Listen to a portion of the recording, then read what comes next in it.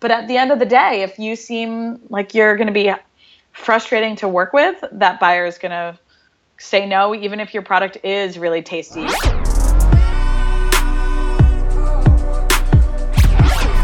Welcome to the Food Startups Podcast. You just need the packaging to shout off the shelf. It's a different world when you actually think about adding value. But to be able to play now is definitely going to require some new thinking out there. Hang out with us and learn how to grow your food business.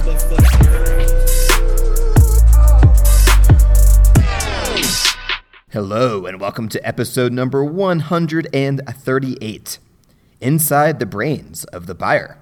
And as a special token of appreciation to the FSP audience, Alli, today's guest, will offer a free review of 4 listeners' sell sheets, commenting on what is working with their current sheet, what needs improvement, or is missing altogether.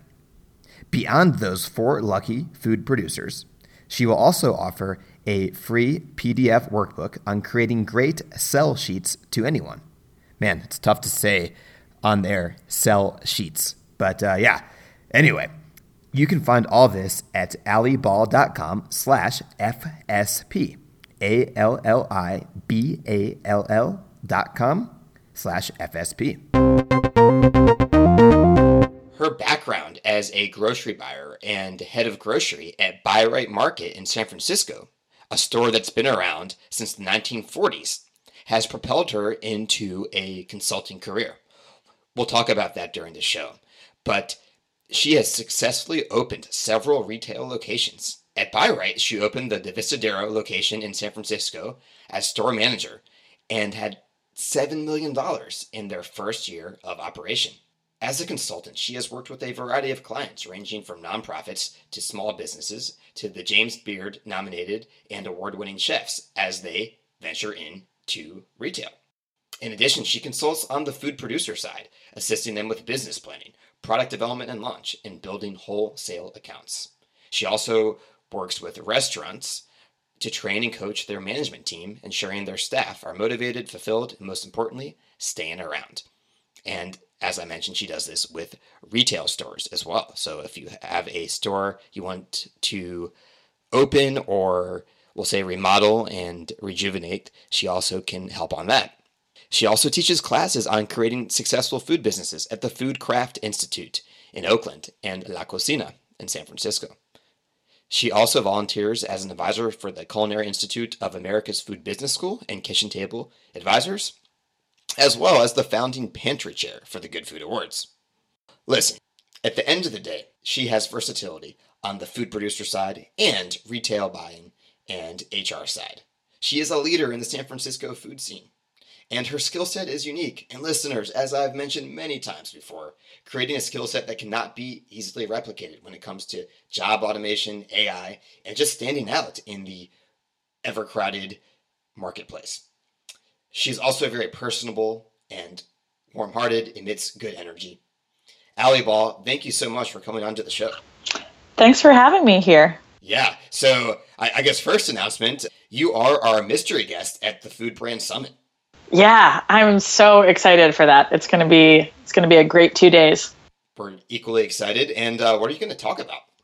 Great question. I am going to talk about the steps that you need to take to be prepared to meet with a retail buyer. So all of those things to think through before you actually get on the phone and pitch your product to a wholesale buyer. From my background in buying, I know exactly what makes a buyer excited about a new product or a new brand, and I know exactly what turns them off and makes them run in the other direction. So I'm going to talk about that.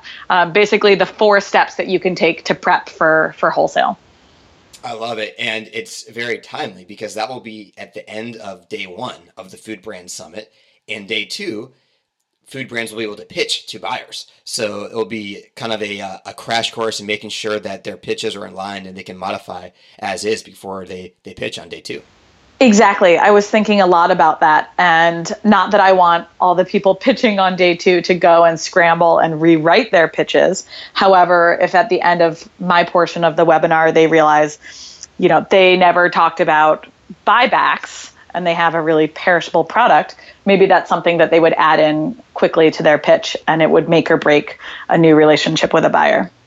And when it comes to buybacks, Alli, is that something that maybe food producers make a mistake on not clarifying their buyback policy, and then it can create friction or loss of profit with the Exactly. Yeah. Exactly. That's the number one thing that as with all things in the food industry, you have to have a strategy and a plan before you roll out something like a buyback procedure. So oftentimes I see small producers who are really eager to do buybacks, which is great. But then a year later, they're still doing buybacks, and that retail account is not properly managing their inventory. And that producer is just losing money month over month because they haven't negotiated the terms of the buybacks with their wholesale account. So food is a very unforgiving business, and there's many examples, not just buybacks, of simple things like, if I would have just done that one thing 3 months ago, put the UPC, change the packaging, and if you can, the more like errors and problems you can prevent proactively, the better. Well, exactly. And this is, Matt, that's exactly why I started my consulting business, because I realized that there were all of these secrets behind the scenes in specialty food, that there were these things that made buyers say yes or no to bringing new products onto the shelf that weren't shared with the producers. And so I had this theory that if I could assist the producers and make them have stronger products that they were bringing to the market, stronger policies in place for things like buybacks, that they would be more competent and well-rounded when they pitch to buyers. And then in turn, buyers would be receiving new products, new brands that were better prepared for these wholesale accounts.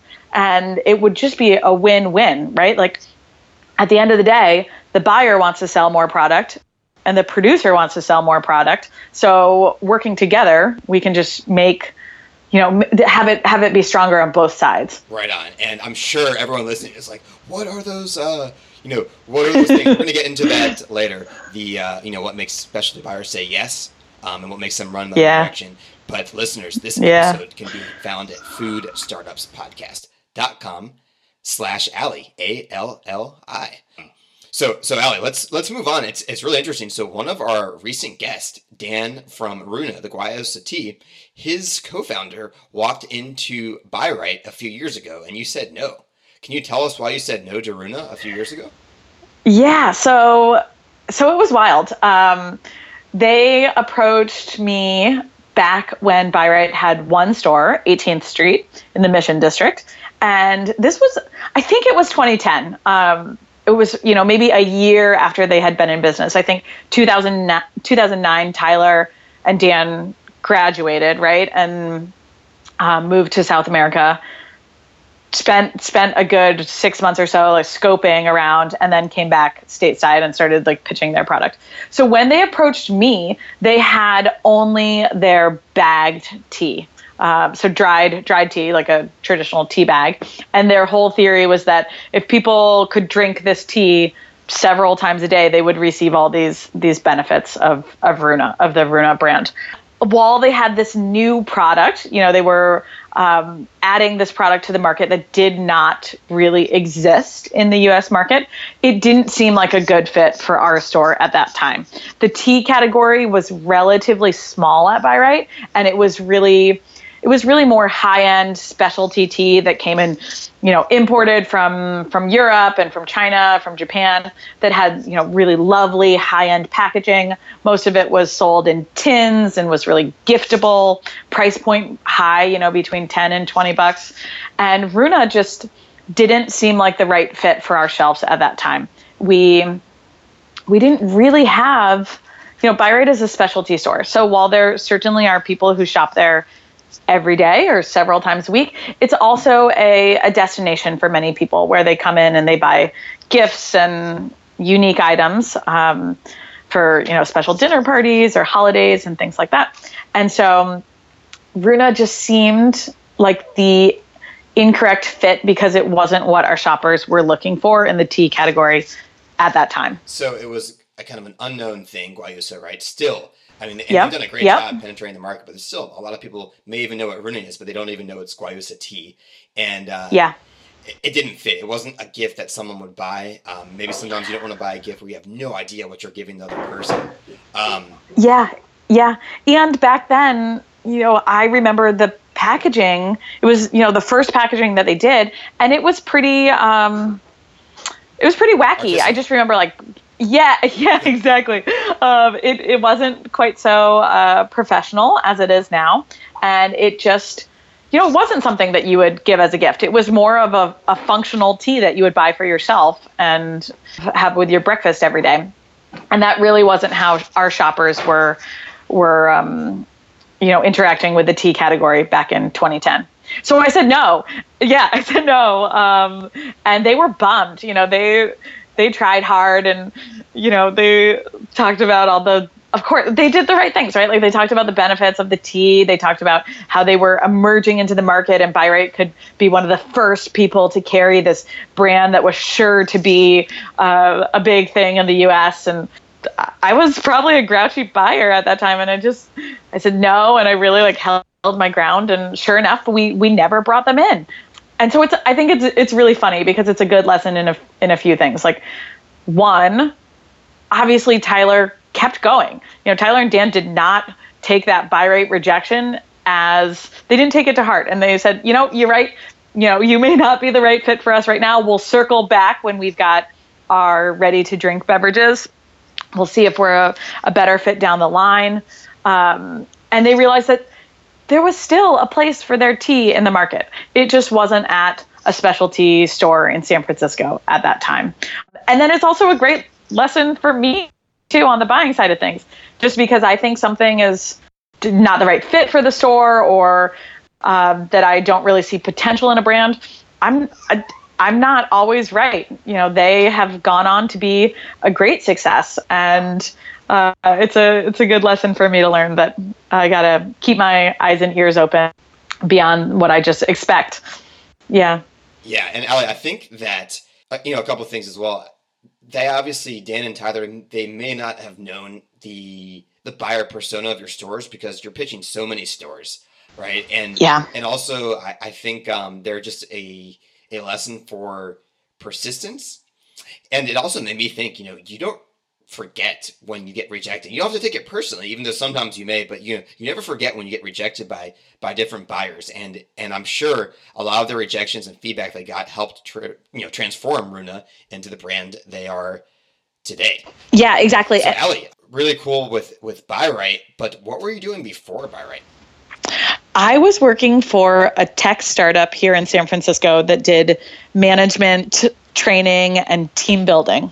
Okay. And so we'll get into your consulting a little bit, but you do, that serves you today because you do kind of HR training, correct? Yeah, exactly. And I feel strongly that helped me get the job at Bi-Rite in the first place, because while they were looking for a grocery buyer position, they also needed someone who could manage the grocery staff. And so I had a lot of that management experience.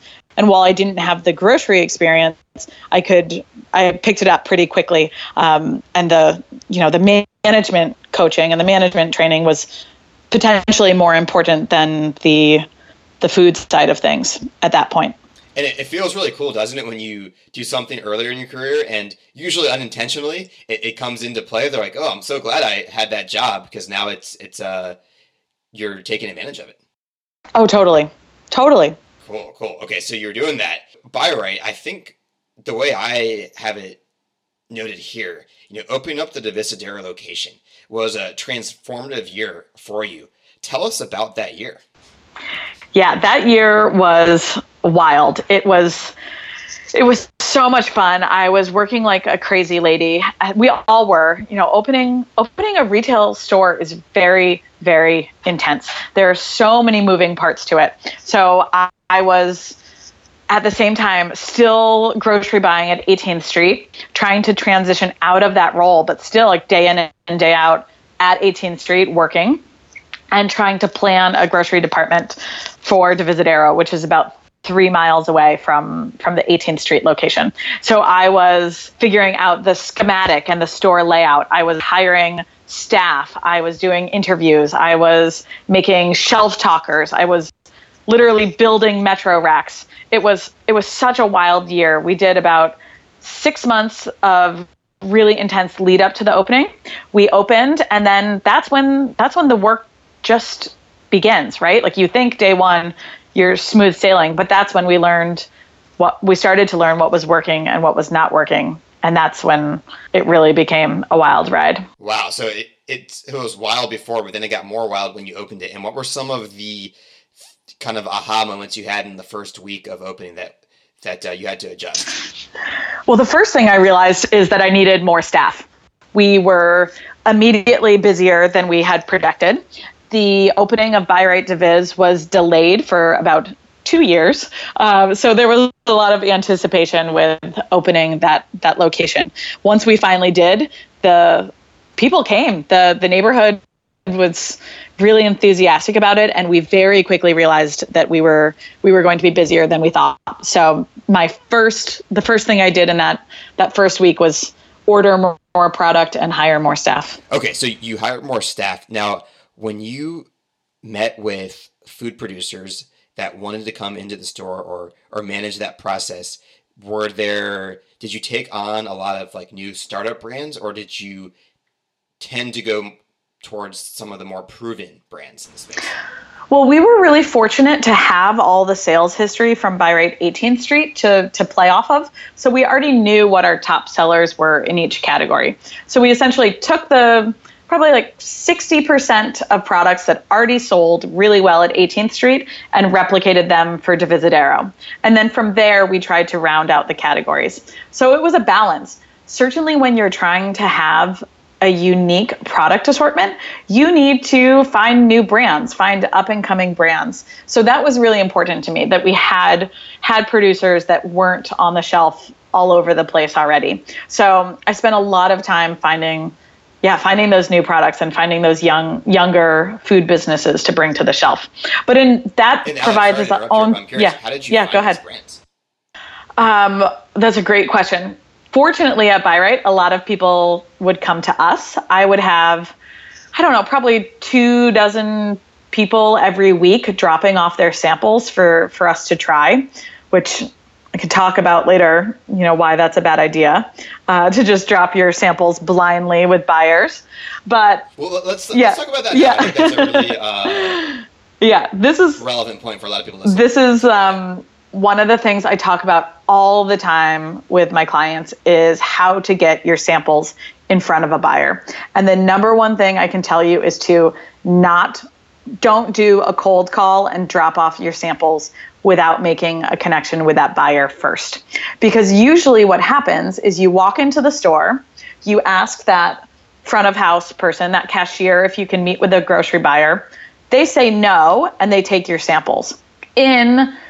So we're assuming that your samples look beautiful, that they look really tasty. That cashier is probably going to eat them themselves. They're like, oh yeah, I'm going to a dinner party tonight. I'm going to take these cookies with me. Or, I don't think we need another caramel in our confections department, and they look really good. I'm just going to eat them on my lunch break later. So oftentimes the samples never get into the hands of the buyer in the first place. And then if they do, realize that most buyers sample products on a schedule. So it might be once a month. It might be once every 2 months. So a lot of times those samples go back to the grocery desk and get put in a big box where they sit for a month or two before they're sampled. So in that month or two, your products can get crumpled and crushed with other products. Your sell sheet goes missing from the actual samples. Basically by the time the buyer samples them, it's not in the condition that you wanted. It's not the best representation of your product. So it's really important to make sure that you get those samples in the hands of the actual buyer who's going to taste them in that moment. So let's run a hypothetical example. So Alli, if you're the cashier and I say, and you're going to tell me that I don't have access to the buyer Yeah. right now. So I'll say, hey, Alli, we got this new granola bar. Can I speak to your buyer? No, the buyer is on vacation. Well, you know what? Where? I'm going to go find him now. But I would say something like, Alli, I realize that I'd like to drop it off personally. When would be a better time that the store buyer would be here? I'm a cashier and I really don't know the buyer's schedule. Okay, I'm stumped. Alli, how do I proceed? So from there, so I would advise before you roll up to that store in person, make contact with that buyer on the phone or over email and set a time that you can go in and see them. And you do that by, it's obvious. You call the store and you ask for the buyer. And sure, you might have to talk to that cashier in the first place, but you can get to the buyer through that cashier or that admin person who picked up. And so you talk to the buyer very, very briefly on the phone, tell them why your product would be a really great fit for their store. And then recognizing that they are really busy, you say, I'd like 5 minutes of your time to make sure my samples get in the right hands. How about next Monday? How about next Tuesday? Whenever it works for the buyer. Experience, a lot of times the buyer's like, okay, yeah, I should be like free like after 2. They give you exact time. Yeah. And then you show up and then they don't want to meet with you anyways, right? You gotta go through that. But so it's really, you have to develop a relationship with the buyer. And if as long as they commit, as long as they make the admission that, okay, I'll see you for like 3 minutes, that's huge because then they have to live up to it. Exactly. And I do think it's important when you say, as the producer, when you say, I just want to make sure the samples get in the right hands, then you're showing that you have insider knowledge, that you know that the samples often don't get to them. And then the buyer's like, aha, that person knows what they're doing in the food industry. They get what happens behind the scenes. They're not a dummy. I'm going to make some time for them. I love it. That's the magic sentence right there. And So what else? I mean, so first off, you got to get the samples into the buyer, build some type of personal contact with them. But let's go into that question. What else makes specialty buyers say yes to carrying your product line? Well, it's really important to realize why buyers make product decisions in the first place. And it is because they want to increase sales in a particular category. So say you make a really fantastic coconut milk caramel and you want to bring it into a specialty store. The buyer is only going to bring in your caramel if it will increase sales in the confection category overall.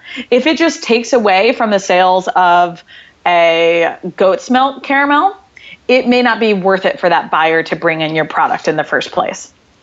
So knowing that, that's the first step, knowing why they would ever bring in your product in the first place. You have to outperform what's already on their shelf.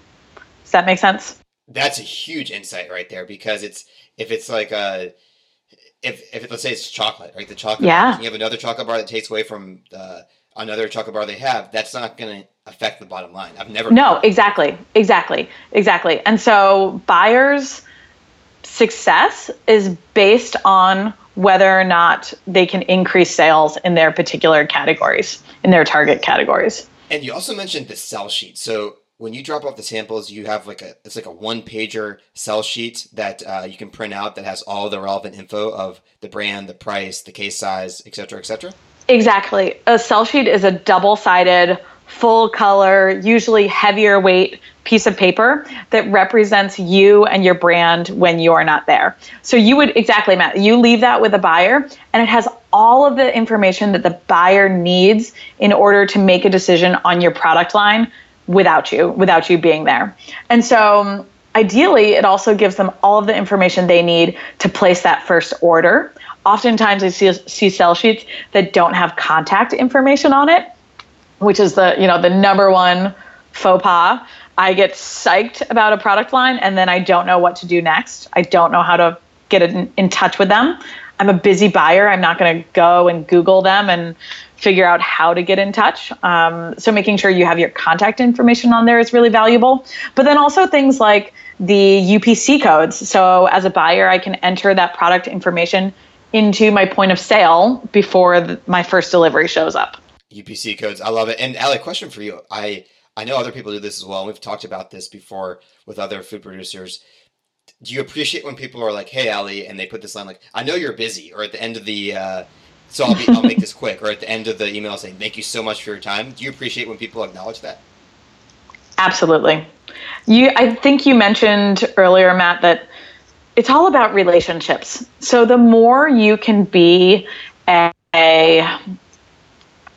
easygoing, warm, respectful partner in this wholesale relationship, the more you will gain the trust of the buyer. So even little things like that. Thank you so much for your time, or I know you're really busy. I just want 3 minutes of your time, or whatever it is, to acknowledge that they are busy, and that you do appreciate the time they gave you. The more respect you'll get in turn from that buyer.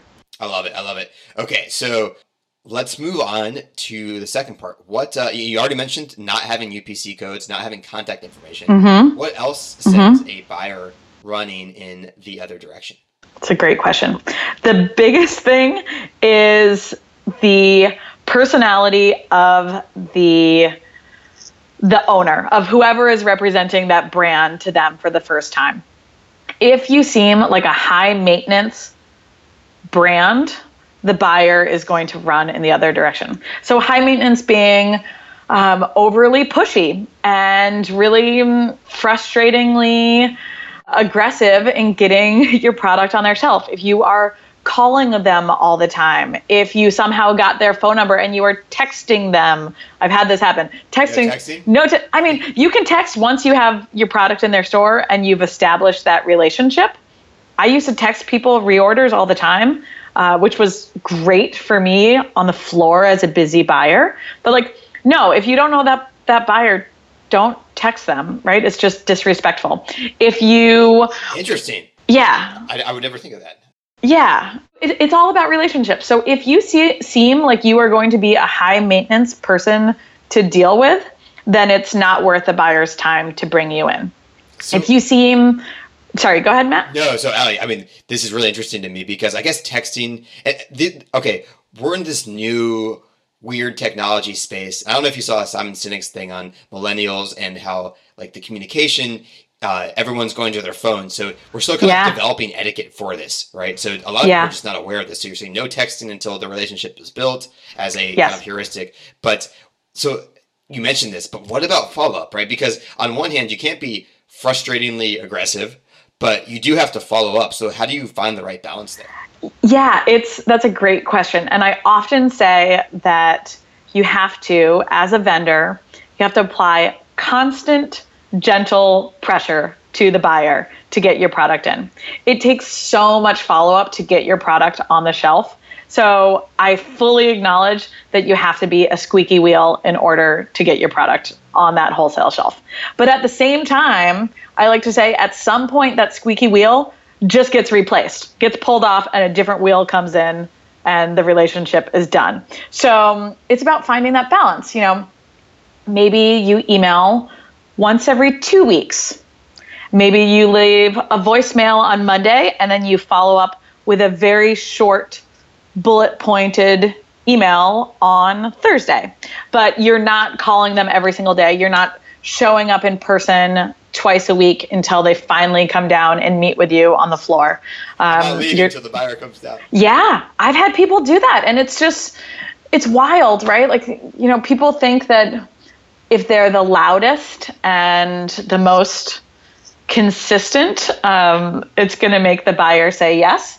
But at the end of the day, if you seem like you're going to be frustrating to work with, that buyer is going to say no, even if your product is really tasty and really, new and exciting in the category. I love this advice for kind of just modifying our tactics. I'm just thinking about my own sales efforts. And so here's something. Tell me how you feel about this. I want your honest opinion here. How do you feel about the email phone combo? So what I do is I'll call, and usually I don't answer, so I'll leave a voice message like, "Hey, it's Matt. Just want to check in about the golden berries. Don't worry, Craig. I'll send all this in an email," and I send it right after, resuming what I left on the voicemail, so they can do either or. How do you feel about that combo? That is perfect. That's perfect.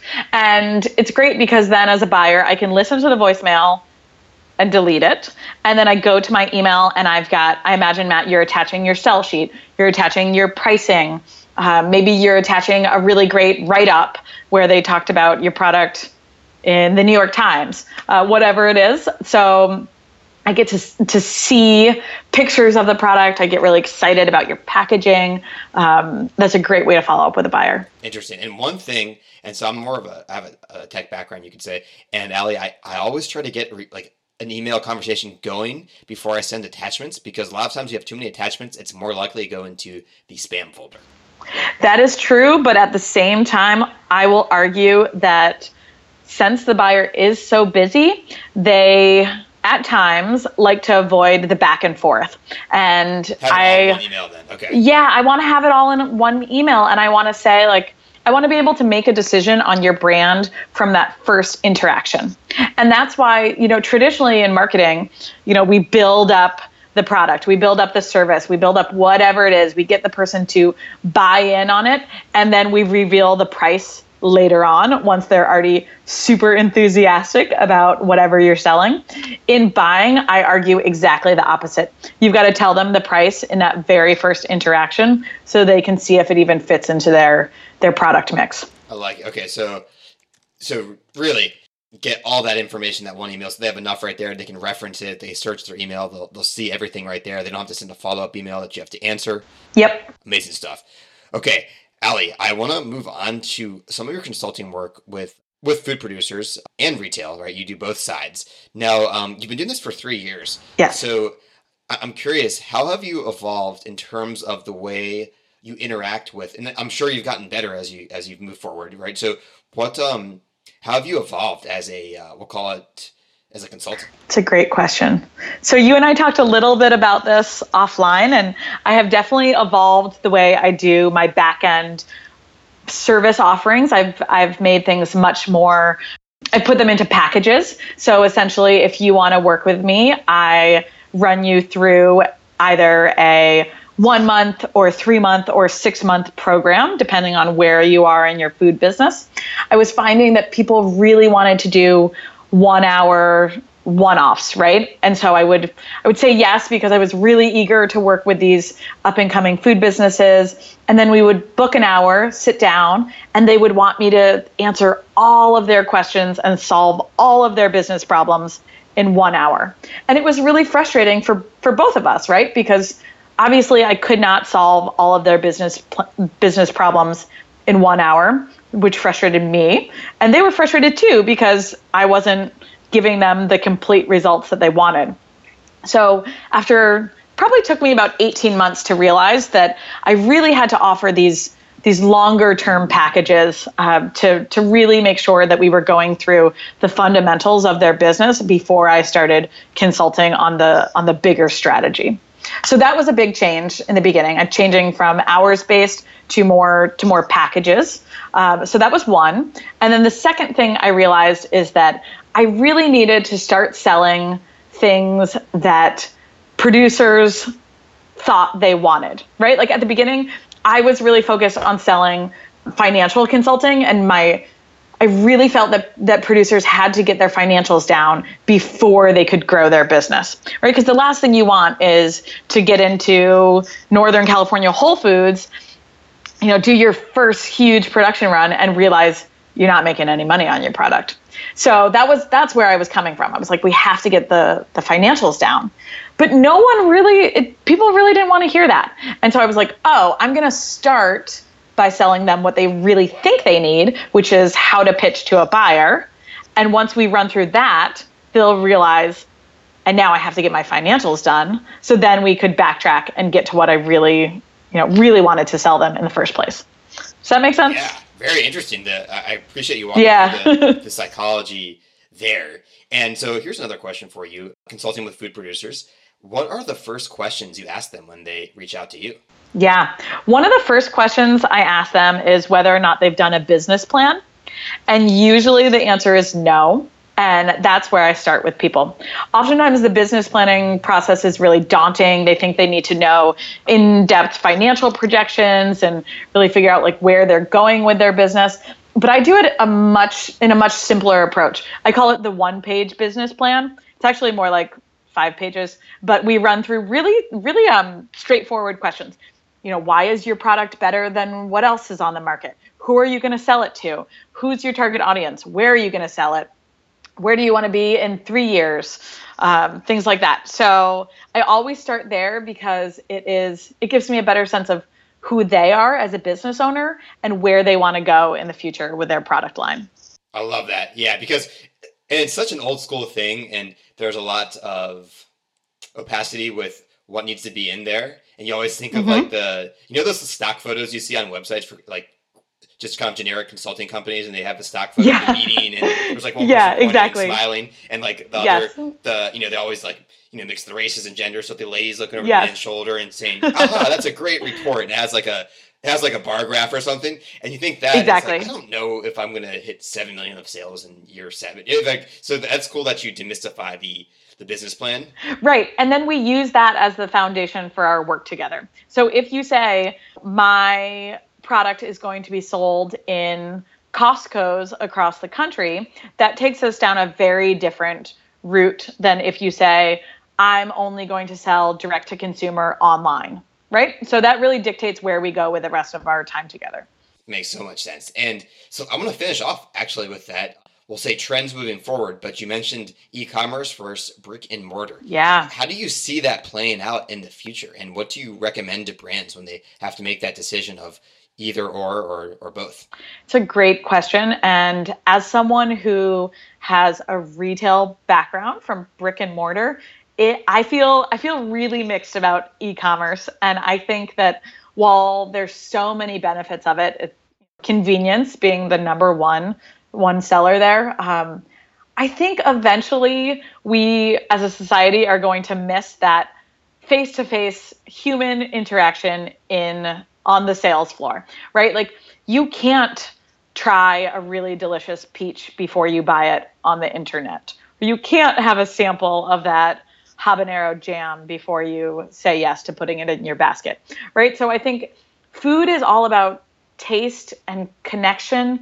And while it's great to be able to order it online when you need that convenience more than anything else, losing that face-to-face interaction is really a shame. So I think we'll swing and go back to the brick and mortar with grocery sales eventually. I love that prediction, and it seems that it's a lost art now.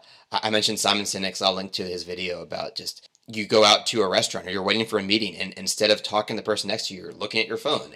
So I think people are going to start to realize, and people are already aware of it, but just the anxiety of having your phone on all the time and being quote unquote connected, and that there's a lot of trends going the other way against, we'll say, disconnecting and restoring some of the things because we didn't have the technology, right? Not because we're better or worse human beings that we had to do in the past. Absolutely. Yeah. And I think one of the things to realize is that technology can certainly help us in the food space, right? Like it helps us connect to more buyers, like in the Food Brand Summit in May. It can help us promote our product and really educate people on the benefits of our product. It can connect us with other distributors and co-packers and all of these people who can help support your brand. But at the end of the day, in the food industry, it's about how your product tastes. We still are selling a tangible product. So at some point, you have to physically be in that same space with your end user. So I don't think that's going to go away at any point. Yeah, and especially for the newer products where you have a new category. Like I think with our golden berries, people don't know what they are, or a new type of jam, whatever it is. It's a lot more difficult to sell online. If you sell limes or coconut oil, it can be a little bit different. But yeah, the point you make is well taken. So Alli, I want to just summarize things here. I mean, we talked about your versatility, or I talked about your versatility in the intro, but I love how you approach things from the opposite perspective. So to me, it's really interesting to get a consultant that's been on the other side, because a lot of times we see buyers almost as like, ooh, it's like the buyers, the business plan. Yeah. And I really value your genuine take on the industry, and a lot of the things you're saying may seem counterintuitive to people just because you have some answers that a lot of us don't, and we always assume one thing when it's actually the other. So you've delivered so much value to our audience today. If listeners want to reach out to you, how can they get in touch? Sure. They can find me on my website at alliball.com, or they can email me directly. I love responding to emails. It's just Allison, ALLISON, at alliball.com. It's true. I'm always sending Alli emails. But yeah, on a serious note, thank you so much for coming on the show. And we're going to have to see what listeners come back with feedback. But after the summit, maybe you can come back this summer. That'd be great. I'd love to do that. Thanks for having me.